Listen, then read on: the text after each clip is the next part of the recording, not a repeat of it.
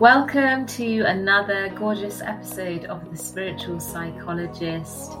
Before we go into this episode today, I would like to share with you a gorgeous program that I have just launched called the Expansion Code.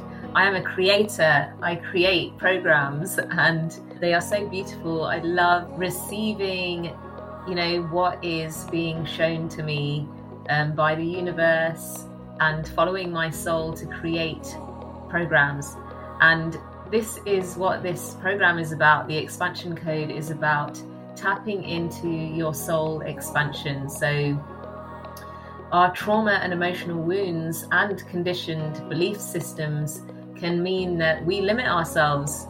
We stay stuck in things that don't serve us. We stay stuck in jobs that we don't feel happy in.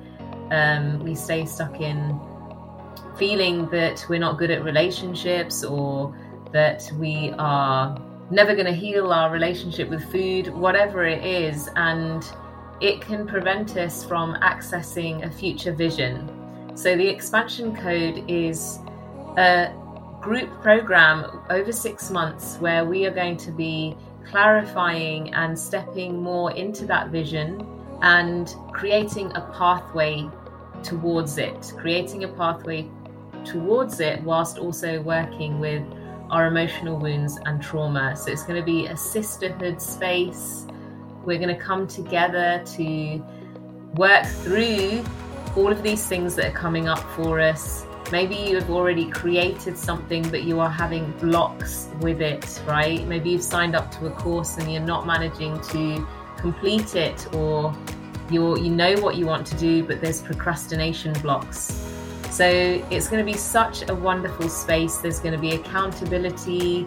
There's going to be teaching and coaching and lots of sisterhood support. So if you want to know more about it, reach out on Instagram at @thespiritual_psychologist, or send me an email, rathika@thespiritualpsychologist.co.uk. And I hope that you enjoy the episode today.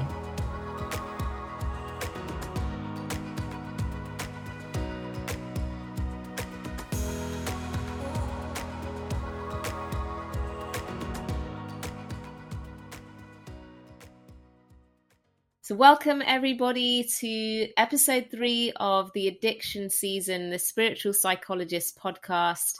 And I'm really excited for this episode today. I have Ronnie Landis with us, who is a leading expert in holistic health, natural nutrition, and human potential. He powerfully supports driven entrepreneurs, athletes, performers, executives, and influencers to perform at their best mentally, emotionally, and physically. And I've invited Ronnie on today to talk about social media addiction, not just social media addiction, but also addiction to our phones. The other episodes that I've done in this season have kind of been focused on things like addiction to drugs, addiction to food, and often we can miss such a huge, problem that is so evident, or challenge that is so evident in, I would say, the majority of people's lives today, which is that addiction to our phones and social media. And I just think it's so important to explore what is going on there. But I'd love for you to share a little bit about yourself, Ronnie, and how you've kind of, got to where you are now doing what you're doing, because I'm sure that our audience would love to hear that. Sure. Thank you for having me. And it's quite a long story, so I'll save a lot of details. So I was raised in martial arts and athletics. So I was always an athlete, always interested in high performance. And so I come from an integrative background when it comes to, the physical body, the mental body, through philosophy, mental training, meditation. I guess now what we would call breath work. I was exposed to that kind of thing when I was younger, just through my martial arts and athletic training. And when I was about 18 years old, I had my first knee injury, which translate into a knee surgery from overtraining. And that caused me to have to really start to go more internal and have to look more at I'd say the more internal and psychological aspects of my training, and also to go into rehabilitation and more of a therapeutic aspect of physical health.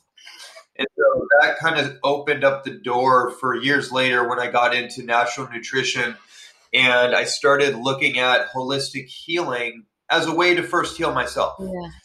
Because I had the doctors telling me that I was never going to heal and it was a bad injury and I should start looking at other career options. And at that time, martial arts was everything to me. I was an Olympic hopeful and I was training to make the Olympic team. And so, I couldn't hear that. Wow. And I wouldn't hear.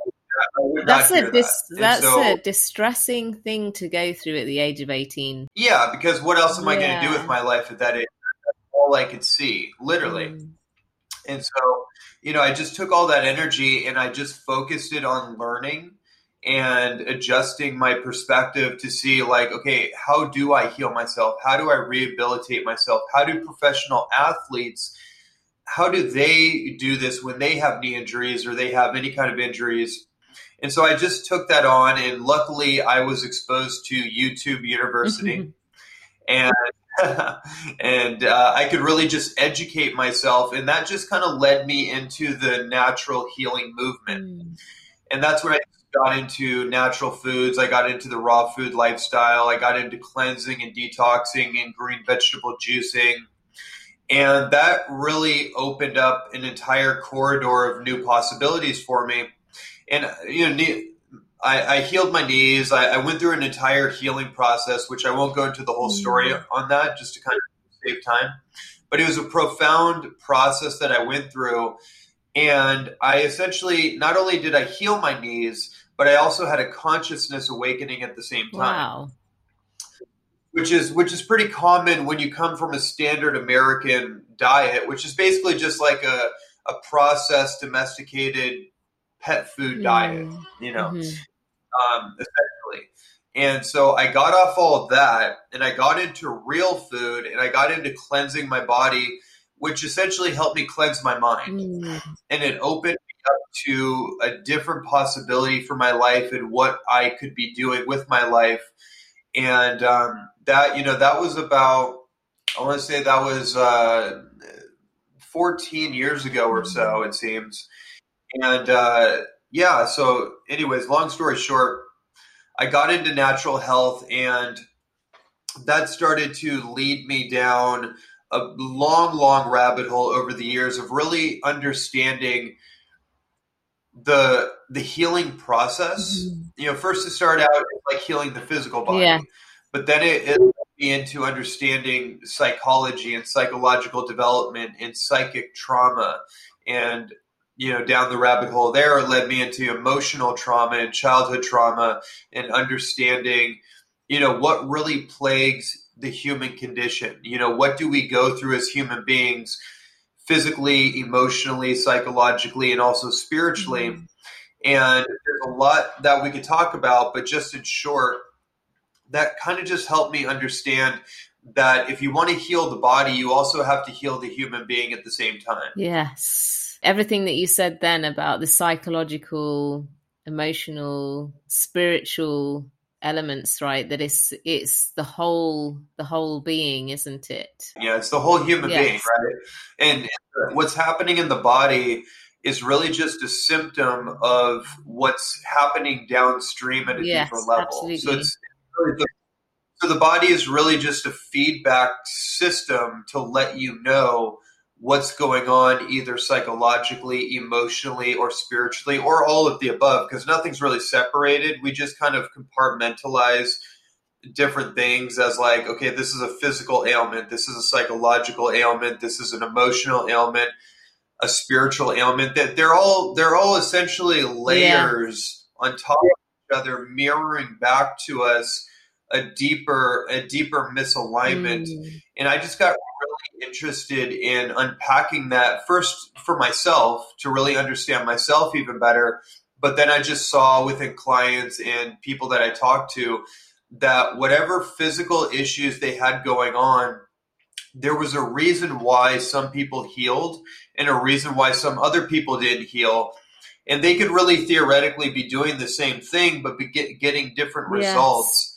And that led me down the really understanding trauma. And that I'm sure we'll probably end up talking about that some more. But that became more recently has become much more of a focus for me. I realized that the physical addictions are really just coping mechanisms. Absolutely. It's so interesting because this is what is missing from, I guess, the traditional world of, I guess, the medicalized system and how physical ailments are generally looked at, right? There's no connection made in general to what is going on at a deeper level, emotionally, psychologically, spiritually. And, you know, I can relate to what you're saying that, you know, it's been mind blowing. Like the clients that I've worked with that, you know, there's kind of these physical issues that they're experiencing alongside what is happening. And when they do the emotional work, they find then that actually they don't have the digestive issues anymore. They don't, you know, they're not then experiencing the sense of exhaustion or whatever it is. So I totally agree with, like, you know, the approach that you're using. But just to what I was asking everybody that came onto this podcast at the beginning of this is, what does addiction mean to you? So what does it mean to you? There's a few different answers I guess I could use. I mean, what does addiction mean to me? Okay, well, I'll just give you my actual perspective on it, just like at the most fundamental level, because we are talking about like a spiritual perspective. To me, and I talked about this in my book, The Addiction-Free Lifestyle. To me, what an addiction actually is, an addiction is a form of karma. So if you look at it from more of a Buddhist like Hindu type of perspective, we hear these things like karma and dharma, and people get all kind of like caught up in like, oh, you know, my karma is, oh, it's just my punishment or my penance or the debt that I have to pay off. That to me is a kindergarten explanation of spirituality. The way that I look at karma and addiction tied together is that our quote unquote karma is not like the result of the thing. Our karma is the thing. It's actually the addiction cycle that we're in. We're in like the wheel of samsara from a Buddhist perspective, right? Like we're on the wheel of suffering. That's actually what an addiction is. Yes. It's endless. It's a loop. We're in a looping pattern of chasing pleasure to avoid pain. Yes. And so karma is the inauthentic expression of our shadow nature. Say it again. So explain that a bit more. So the karma is an inauthentic expression of our shadow. Our shadow, or like our repressed shadow nature that hasn't been brought fully into the light and integrated. Yes. So it's basically the parts of us. The addiction reflects the parts of us that are unhealed, the parts that bring us shame, the deeper levels of pain that we're feeling. And yeah, I love your explanation there, that it's the cycle of, you know, the pleasure, the short-term pleasure to avoid the pain. Right. And so there's also like, there's also a neurobiological interpretation of that from a dopamine perspective. So what makes something addictive is helpful to understand. What makes something addictive is the amount of dopamine that's immediately produced in the brain, and also how easily accessible that thing is. So there's like a few levels that you can answer the question from, but they all translate to the same kind of phenomenon, which is that we're in a loop. Yeah. We're looping back and forth, and there's a certain impulse, craving, or catalyst that triggers us getting onto the loop. And you said it before, which is that it's really a shame and guilt cycle from an emotional perspective. There's always shame and guilt that is like kind of the glue that keeps it going. And then it leads to a lack of self-worth, self-trust, self-respect, self-confidence, and it erodes our character over time, which actually reinforces the coping mechanism. We have to cope with the emotional erosion, if you will, but we don't really understand what's going on. We just know that we're feeling sensations in our body, and that we're trying to cope with the sensations because maybe we don't have better tools to do it. Yeah. And Gabor Mate has a really great quote just to kind of encapsulate all this, which is that addiction is not your problem, and addiction is an attempt to solve a problem. Absolutely. So with relation to the karma bit, so the karma is the cycle of suffering, the cycle of pain that you kind of enter.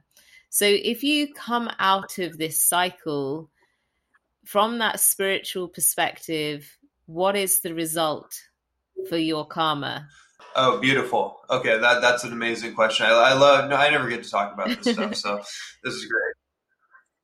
So you have the topic of karma, but then you have dharma, right? And so if karma is the inauthentic expression of the shadow, which ultimately leads us into an inauthentic path. Yeah. Then dharma is the authentic expression of our true nature, which leads us to our authentic path. Yes. Yeah.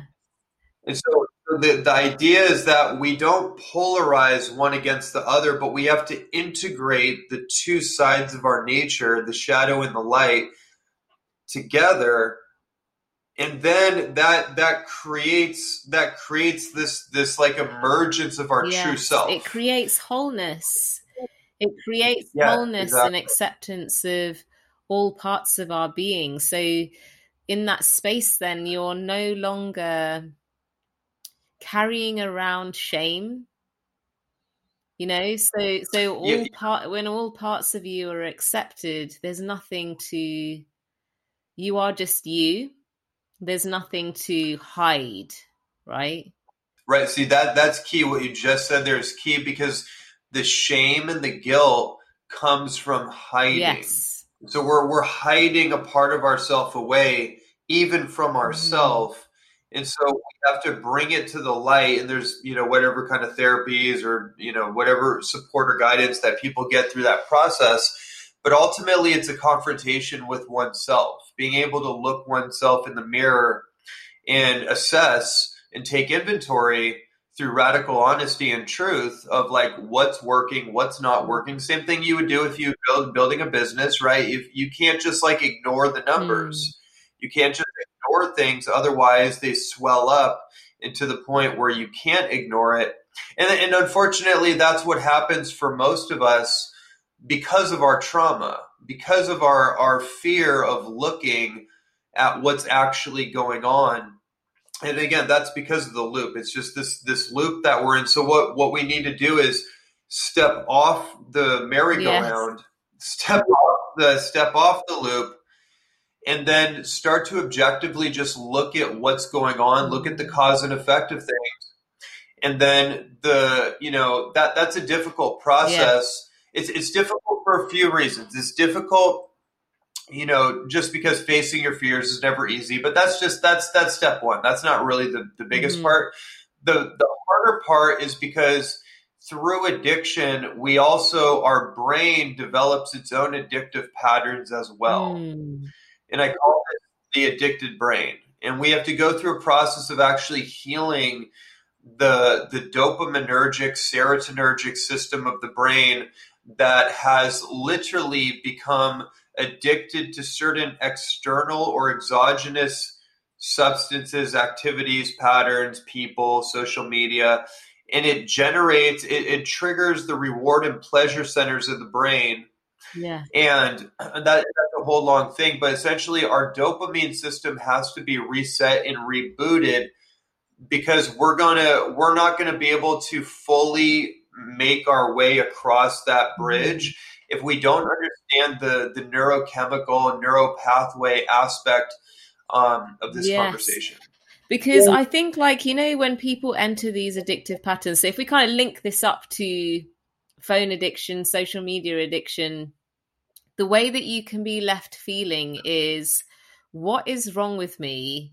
Why can't I stop this behavior? Like, I know this myself, right? I'll put my hand up and say that, I have been through periods of just sitting there, waking up in the morning, scrolling on my phone, and then the next thing, like, an hour's gone by, and I could have meditated, I could have taken the dog for a walk, I could have journaled, and then I kick myself because I'm like, okay, well, I've not had that good grounding practice. I've already entered huge kind of input into my brain around, like, oh, what's this person? You don't even notice that you're doing it. What's this person doing? Oh, how many people have liked my post?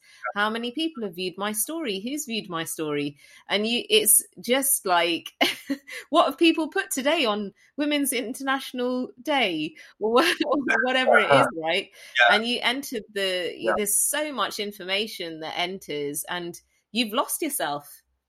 You've lost your, like, that Dharma bit, right? You've lost your Dharma in that moment because you've been flooded. So I think it's so helpful to get this understanding of what actually happens from, I guess, as simple as possible. I know that I can get lost with, like, the neuro kind of psychology side of things. But yeah, could you explain it in, like, as simpler way as possible as to what it is that happens? So when you do pick up your phone in the morning, you turn it on, what is it that goes on? Okay, well, it's going to be different for everyone depending on their level of chemical codependency. Okay. And also it's going to depend on your level of presence versus automated kind of unconscious behavior. Yes.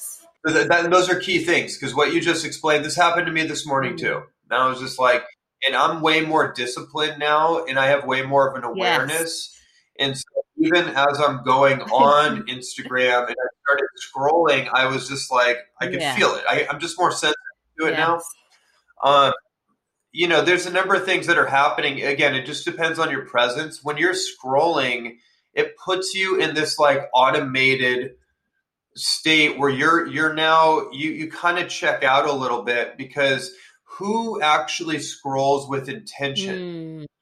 Who actually starting to scroll with, like, an intent to seek out some meme or to seek out somebody's post? If you do, you're going to go and search up their name, and there's going to be a little more of an intentionality if you're checking your messages, if you're going on to make a post, or there's some kind of purpose, right?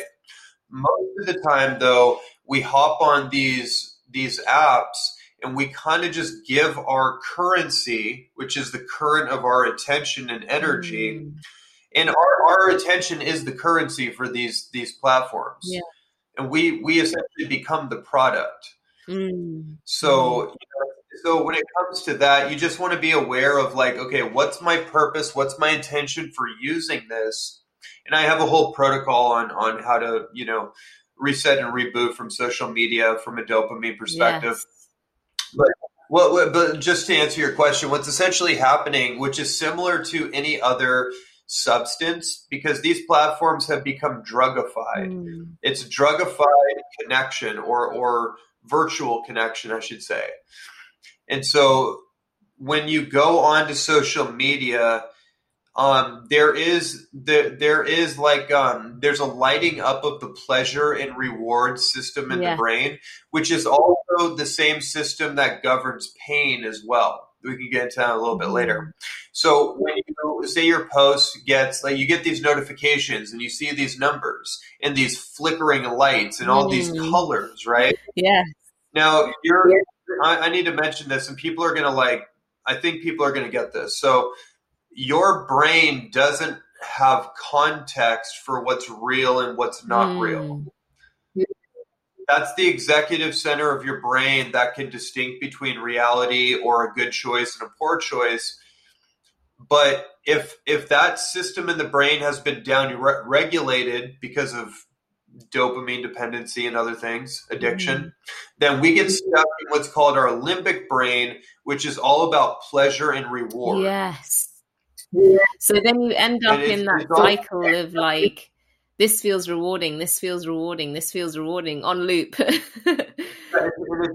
It's like, okay, so another thing I want to say about this too with dopamine governs your motivational neural networks in the brain. What that means is that motivation, willpower, and drive is entirely governed by your dopamine system. Okay.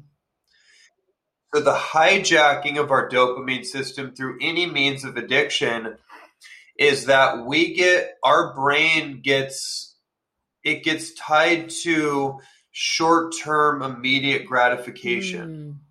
Mm-hmm. So it's like, so here's the equation to think about. And this ties back into the whole, like the dopamine addiction thing, the more dopamine that floods our brain with the most immediate access creates an addictive tendency. So if we have that much access to dopamine flooding without having to actually work for it, then we get a false sensation of reward. Yeah. And then we start to chase immediate gratification versus delayed gratification. And so the brain actually neurochemically gets addicted to these short bursts that it associates as pleasure and reward, where in reality, things that actually create the results that we want in our life, health, vitality, mental, emotional well-being, relationships, like business goals, whatever it may be, fitness goals, things that actually require effort and long-term planning and consistency, that mechanism gets removed, and it becomes even harder for us to actually focus on long-term goals, because the brain has been wired to get the same response, but from short-term immediate stimulation. So I guess it creates this block. Is there also a block around the sense of dopamine, I guess the dopamine hit that you would get from those long-term results? Does it numb that? Yes, yeah. you nailed it. That's exactly what happens. It numbs the dopamine receptors, and so they become blunted over time. Wow. And so you're not able, so it increases the tolerance load of the thing that your brain is getting the dopamine spike from. It lowers the dopamine baseline, so you need more of it just to feel normal, not even to feel good. Like, who feels good on social media at this point? Nobody. But with all the censorship and stuff, it's kind of just a weird environment, but still it's like the brain needs that quick boost just to feel regulated or normal, but we don't get any pleasure from it. Here's the other thing that happens too. All of a sudden, we're not able to experience pleasure from normal things in our life, like having a conversation, going for a walk, reading a book. People say, oh, well, people's attention spans aren't that high anymore. It's like, well, yeah, that's a problem. We probably should actually, instead of like making these little soundbite clips and throwing them on Instagram or these like 15-minute podcasts just to get people's attention, we probably actually need to figure out why that is. And it's because people are not able to derive pleasure from things that would normally be would normally be That's pleasurable. So interesting, because I was reading recently on somebody's post that, it's some kind of social media, how to create good content or whatever. And they were saying on there that like now the attention that will hold on social media is like 6 to 7 seconds. And I was like, oh my gosh, like what is going on there? So that explains it so well. And oh yeah, it's just so much is like clicking, so much is Yeah. clicking. And I think, like I said, like I think this is so important for people to know, because you can just end up going into these cycles of punishment as well around it, that like, you know, what the hell is wrong with me? Like, why can't I get my shit together? You know, this is just another part of me that has failed. And it's just another way of like feeling that sense of failure when you've already, you know, and when I guess the people that come to us already have like those layers of, you know, high levels of self-criticism or self-doubt or whatever it is, of trauma, right? And yeah, I guess what it does essentially with relation to trauma is that it keeps you in a state of disconnection, because that's what trauma is, isn't it? You become disconnected from your core being, from your true sense of self and who you are, and it keeps you in that state of disconnection. And I guess what has happened as well is that it's so normalized, and so it's kind of like, well, I don't have an addiction to drugs, I don't have you know, things could be a lot worse, right? Things could be a lot worse, and they could be, couldn't they? But it's highly damaging. Like, I have seen the impacts of it in my relationship with my son, you know. So he has said to me in the past, like, you know, even now sometimes he will say, can you get off your phone? Or like, oh, you're on social media again, or something like that. And what is happening there is that he is trying to communicate with me, and what I'm communicating to him is that the screen is more important than him, you know, and that my attention, that he's not receiving, you know, the attention that he needs. So it's, you know, and I'm aware of it, right? I'm aware of it, and I've created changes around it. But yeah, there's so many kind of, I guess, damaging levels of this that people aren't aware of, you know, the impact of it, and the impact on your sense of self as well, like your self-esteem, and that comparison that you get caught up in as well.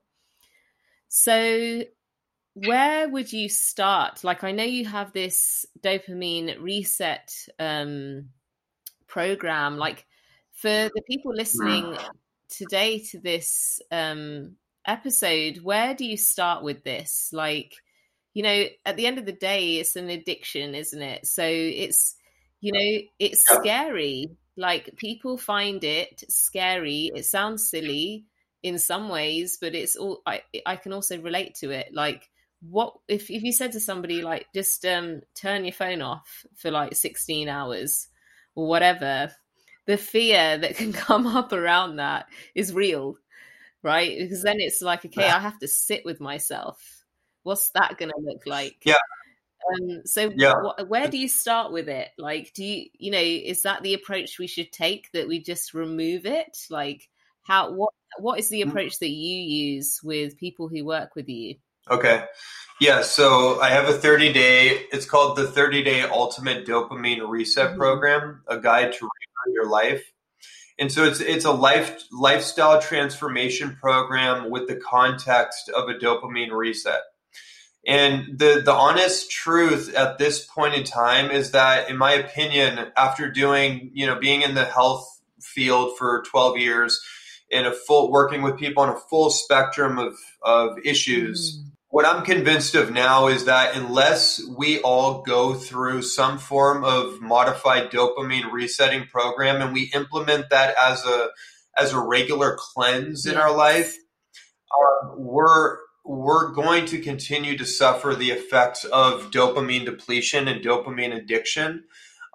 So, you know, there's an entire lifestyle protocol in the program, and happy to talk about that more later. I do really want to encourage people to take a look at that website and really, really consider either being part of it or taking a look at the website and deriving some value out of it.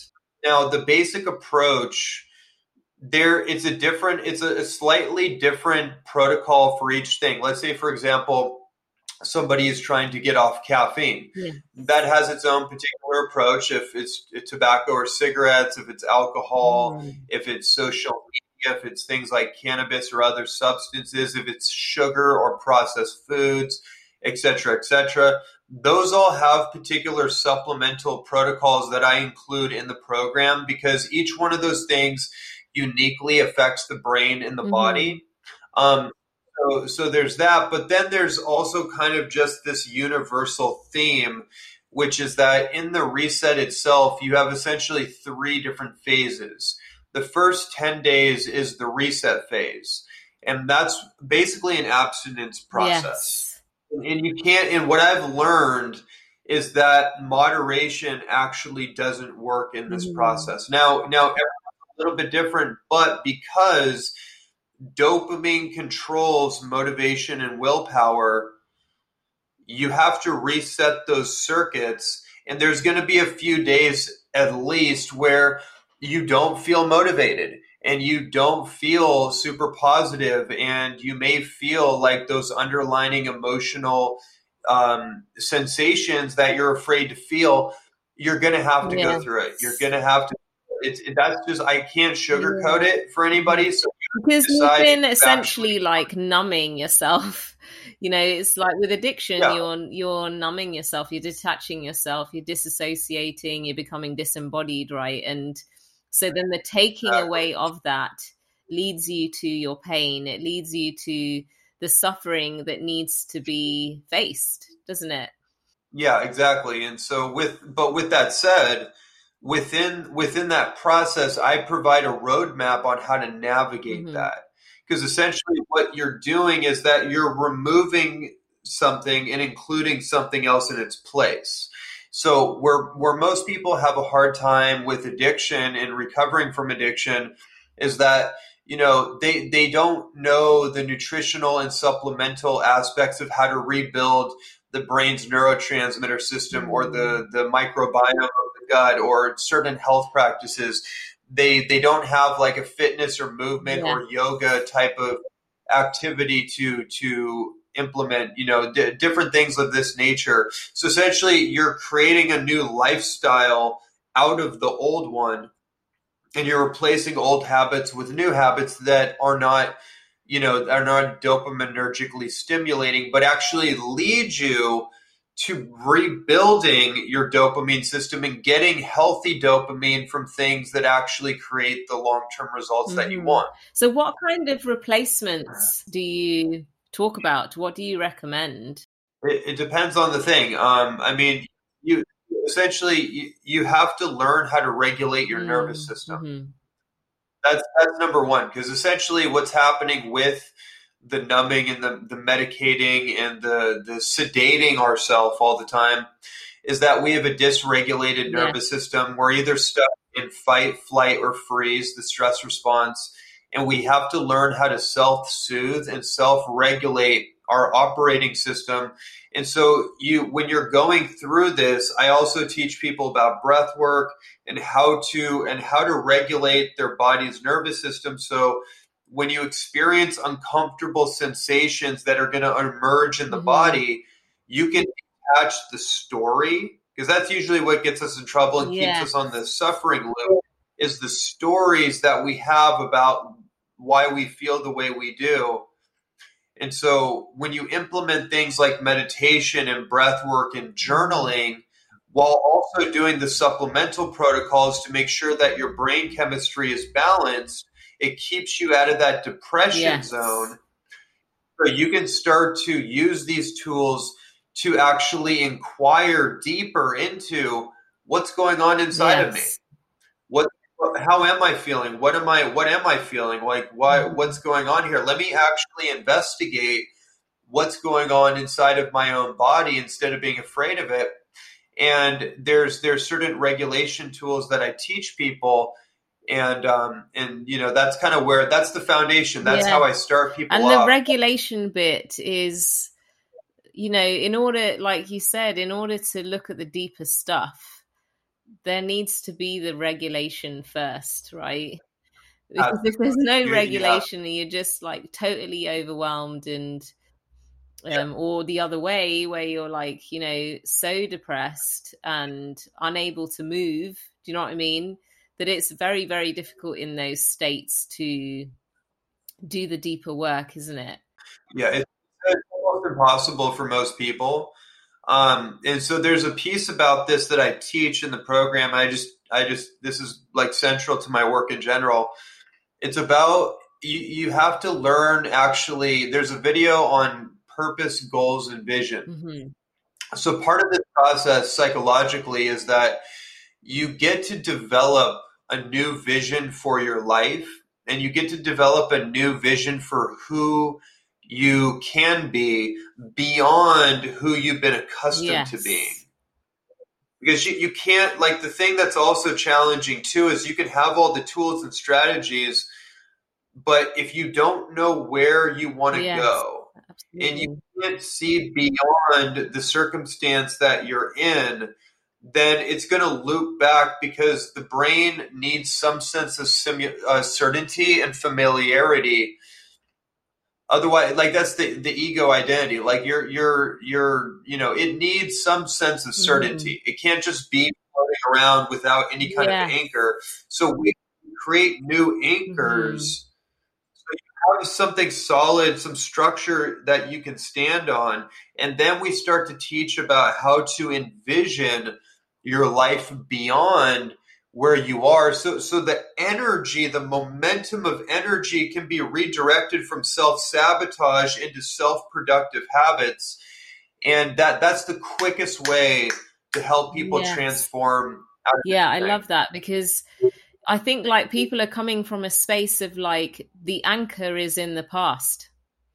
The anchor is in the past. It's in the trauma. It's in the emotional wounds, right? So, or the addiction, the thing, like this, whatever the thing is actually the anchor itself. Yeah. So there's got to be a pathway, hasn't there? You're right. Yes. And people find that people, from my experience, can find that quite challenging, actually. That space of, okay, well, my life has been addiction, or my life has been stuck in trauma. And, it's so important to create that space around it to move towards that. I mean, what I find, though, in the work that I do, is that there needs to be a certain level of processing before somebody is able to move to that space. I don't know whether you found that as well, but, that it's kind of, if I started, I guess, like, saying that at the beginning of a piece of work that I do with somebody, it feels very, very, it feels like it's not really a possibility at that time for that person. And then as things are processed, as things are shifted and moved, you then enter this space of, oh, wow, there's like a future. What is that what can I choose? Where am I going? Yeah, like, there's always a process, right? So everything takes time. And here's another interesting fact about dopamine. It also controls your time perception. Mm-hmm. Your perception of time, whether it's slow or it's fast or it's past or it's future, is largely controlled, or it's least influenced by dopamine. So, for example, if somebody's dopamine levels are really low, then they tend to overestimate how long something is going to take. Mm. If their dopamine levels are really high, like if you're taking a lot of coffee or stimulator, or you're just really excited, like really just ramped up, like say you go to a personal development seminar, right? You're super ramped up, your dopamine's really high, you tend to underestimate how long something takes. So with social media addiction, where does dopamine sit with that? Is it like the higher... It's the higher levels of it. It really depends. It really depends. For most people, it's kind of just lulling them to sleep, because they don't, unless you're like an influencer, you're like really, it has some kind of purpose tied to it. Say it's making money, or it's like you get a lot of attention from it. And so there's some kind of purpose business aspect built into it. Then that's when it can actually, that's when it becomes a bit more of a slippery slope. For most people that are just they're more passively taking in, and it's more of a medication Yes. app Yeah. than anything. The other thing I wanted to ask you was, in that process of like, I guess, abstinence from something, having a break from it, building time away from it, the biggest challenge is the self-discipline around that, right? Yes. So everybody has this good intention of, okay, I'm not going to look at my phone. I'm not going to look at my phone from, I don't know, 8 p.m. until 9 o'clock the next day or whatever it is. But then you get caught up in the dopamine loop again, right? Like, how do you develop? So even say after the program as well, right? How are people supported, or how can they support themselves to lead themselves? Because it's self-discipline and self-leadership, isn't it? Around that.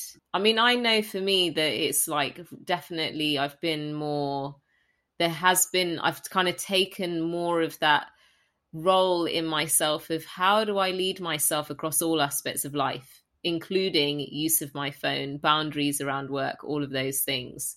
So because for me, it's like a mission, or it's something that I'm working towards for my future vision of how I want to be like you said about reading. I'd love to read more. And I've definitely felt the effect over years of finding it very difficult to concentrate, even though I've done years and years in education and I could focus on it in those spaces. When it comes to reading a book for pleasure, it's something that I actually do struggle with. And that probably says something about my dopamine levels. But what do you do around like the self-leadership bit, the self-discipline part, when maybe you've never had that? Do you know what I mean? A lot of people don't know how to be disciplined with themselves across so many different aspects of their life, with food, with exercise, not just social media, with so many different things. So where do you start with that piece? Just like I do with everything else, I don't assume that anyone's any less capable than another person. Yes.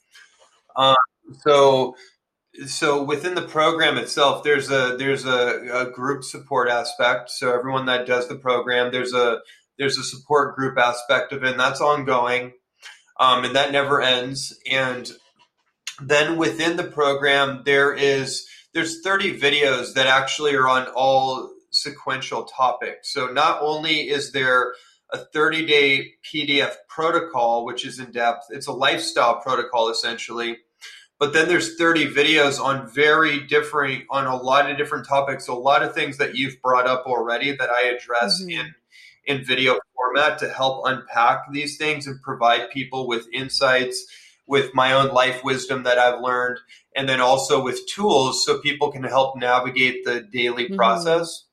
But within the PDF protocol, one of the things I did was I talked about is creating a framework for your waking and sleeping cycles, because this is really where it's going to play the most, is that when you wake up in the morning, the last thing you want to do is check your phone. In fact, what you should do is before you go to sleep, about at least an hour before you plan to go to sleep, turn your phone on airplane and turn the Wi-Fi internet off in your house.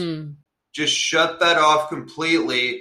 So now your brain can start to turn the lights off, maybe dim the lights, or have candles are great because maybe you can go into a meditation practice. You can start to down-regulate your system in like a ritual, create a ritual going into sleep instead of just like treating it like you're just going to sleep and wake up and it's no big deal. It is a big deal, actually. How you prepare for sleep is huge. Now, when you wake up in the morning, you don't have an alarm. Now, some people might say, oh, I need to get to work and this kind of thing. Fine, train yourself. So then this is a process. It's interesting because I used to have an alarm when I was in employment, in working for people. And since starting my own business, I don't ever use an alarm, and it's amazing how your body just knows. Yeah, that's right. You have to train your body will self Yes, adapt. and I trust that also that that I'm not going to oversleep. You know, my son needs to get to school, but I know I'll always wake up on time. So it's so interesting, Right. isn't it? Yeah, Mm. absolutely. And so having a morning practice is essential. Yes. Because that's the anchor Yeah. that we're talking about. What I'm talking about is these are anchor points to create consistency so your brain knows what to expect. And so, in the program, I go over a whole framework on how to create an optimized morning schedule that's simple, it's easy, it's not this whole like biohacking thing. It's actually just very simple Mhm. anchors like meditation, breath work, journaling, hydration. Yeah. Hydration is so key and no one talks about it. These just like simple things, movement, whatever it may be. And these are all things that you can selectively add in. I'm not telling you Yeah. what you should do, but I'm going to give you Mhm. options in creating space in your morning to start anchoring your energy, rooting your energy into your body, and then taking the next step, through the day. And what ends up happening is now all of a sudden you create structure and organization in your day, and so your body's energy is structured and organized instead of being Yeah. overstimulated, scattered, chasing this thing, that thing. Mm. Of course, it's a process, and it's not easy the first time you do it. But as you practice this, you will get better, you'll get more comfortable, and then you'll eventually learn to love it. Because ultimately, the problem with addiction energetically is that people's energy is not Yeah. focused, it's Yeah. scattered all over the place. And so that's the pain Yes. pleasure thing. We get little bits of pleasure, but then it creates pain. And then we're trying to medicate the pain with more Mm. pleasure, and we keep back and forth, and we need to get Yes, centered. and I can so like, when those days where when I get up, I do like a 20-minute, 30-minute like meditation breathwork practice. I make a beautiful drink for myself. I kind of look outside, connect with with what is around me without the phone. The whole setup of the day is completely different. Notice that my mind is centered, my purpose and my purpose is rooted in, my focus is rooted in. I know what I need to do for the Mhm. day.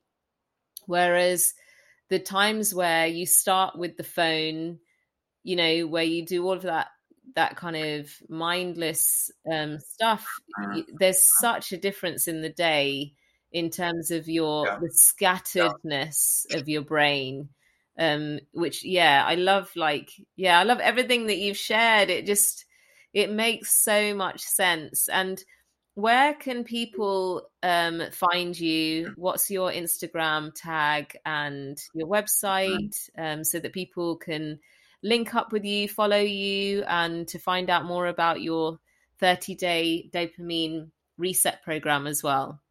Awesome. Yeah, well, Instagram, it's Ronnie under dash Landis, so Ronnie Landis, easy to find me Hmm. there. Facebook as well, and Instagram is probably the easiest way to connect with me. And I have a YouTube channel as well, so just look up Ronnie Landis. And then my website, I'll give you the website to the dopamine reset. It's HHP, so like holistic high Hmm. performance, hhphealth.com/dopamine. Okay, amazing. It sounds amazing, and you are so knowledgeable, so knowledgeable. But I feel like you've shared everything in a accessible way, because I know, like I said, sometimes this kind of information where you're talking about the biology of things, it can just go over people's heads. And Yeah. it's so important for this to be accessible, because otherwise, there's that missing piece of information that's crucial, actually, as to what is going on and why it's important to start your day and end your day in those ways. And yeah, there's a deeper reasoning behind it. So thank you so much for sharing all your wisdom, your gifts, and I'm sure we will connect again in the future for sure. Yeah, my pleasure. Thank you so much for having me. Wow, what an amazing, insightful, knowledgeable episode. Thank you so much for listening and tuning in. And I really hope that this episode serves you well. If you enjoyed it, feel free to share it on your social media. Make sure you subscribe to the podcast. And I will see you next time for another awesome episode.